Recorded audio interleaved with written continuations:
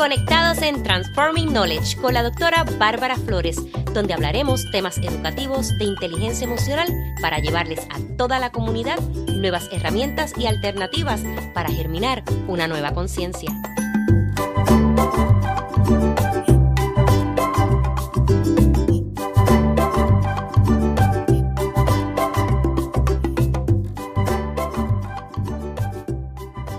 ¿Te has preguntado cómo manejas la frustración? Hoy en el episodio número 59 de la segunda temporada estaré discutiendo este tema. Soy la doctora Bárbara Flores, especialista en liderazgo educativo e inteligencia emocional, autora del libro El liderazgo escolar y la inteligencia emocional ante la crisis social, ganadora del premio Latin Podcast Award 2020 categoría Educación. Te doy la más sincera bienvenida a tu espacio Transforming Knowledge. Comencemos por saber lo que es la frustración. Es cuando tú quieres que algo se te dé en la manera que tú quieres que se te dé y no se te da. Va en contra de lo que tú estás acostumbrado o acostumbrada. Reta esas fortalezas, esas ganas que tú tienes de que se te dé. No puedes controlarlo, no puedes evitarlo. Y te va a causar un malestar que te vas a sentir sumamente irritado. ¿Cómo podemos manejar la frustración? Reconociendo que la vida es un constante cambio. Y cuando hablamos de cambio, inmediatamente la gente pone resistencia. Sin embargo, nosotros tenemos que adaptarnos, dejando fluir las cosas con el universo.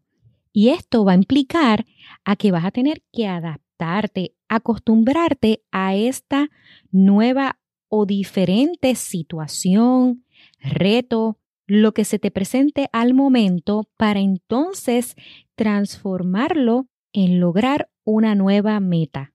Por otro lado, debemos practicar la tolerancia a la frustración, que es nada más y nada menos que la capacidad de funcionar a pesar de que no te guste lo que tú estás viviendo, lo que tú estás sintiendo.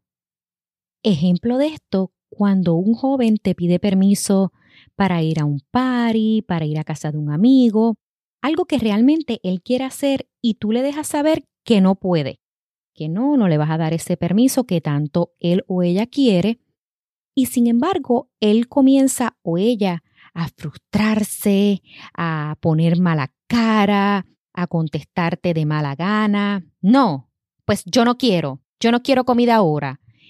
Y tú inmediatamente dices, ay bendito, pero si él va a estar con esta actitud, pues yo se la voy a dejar pasar. Pues está bien, vas a poder ir.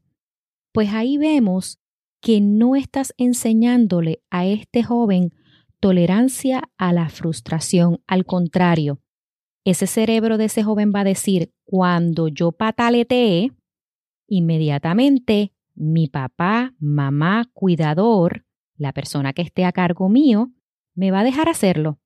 Así que tenemos que tener mucho cuidado con esas señales que nosotros le damos indirectamente al cerebro de ese joven, porque le estamos dando el permiso que tanto él espera.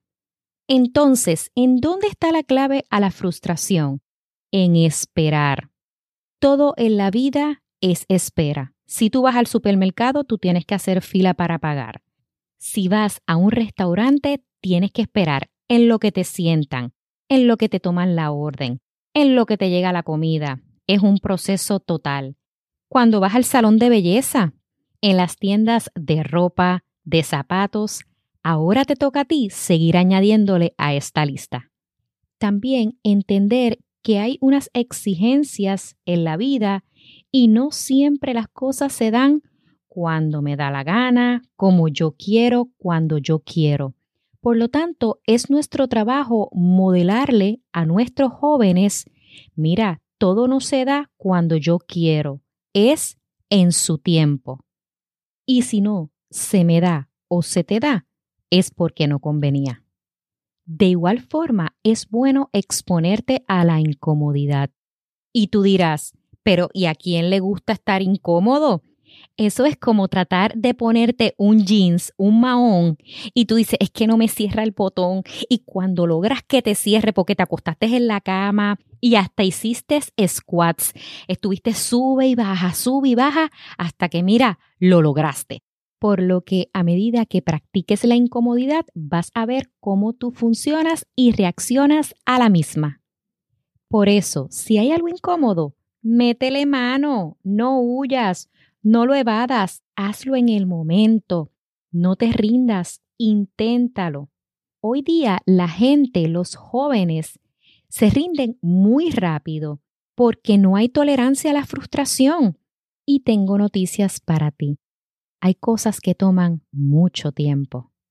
En cambio, si no es que no te estés rindiendo, simplemente que no te esté quedando perfecto, pues es el momento para que tú mismo te digas, yo lo voy a lograr, aunque no me esté quedando como yo quiero. Es mejor hecho que perfecto. Por consiguiente, fomenta tu propio bienestar por medio de la calma, tranquilidad, paz, para que tú puedas sentirte feliz. Todo comienza contigo. En conclusión, es importante que los cuidadores, padres, educadores y profesionales cooperemos en equipo con nuestros jóvenes para poderles modelar lo que es la tolerancia a la frustración y cómo poder manejarla. Porque indudablemente la clave de la frustración es esperar. Gracias por conectarte conmigo aquí en nuestro espacio Transforming Knowledge. Te deseo muchas bendiciones. Hasta la próxima.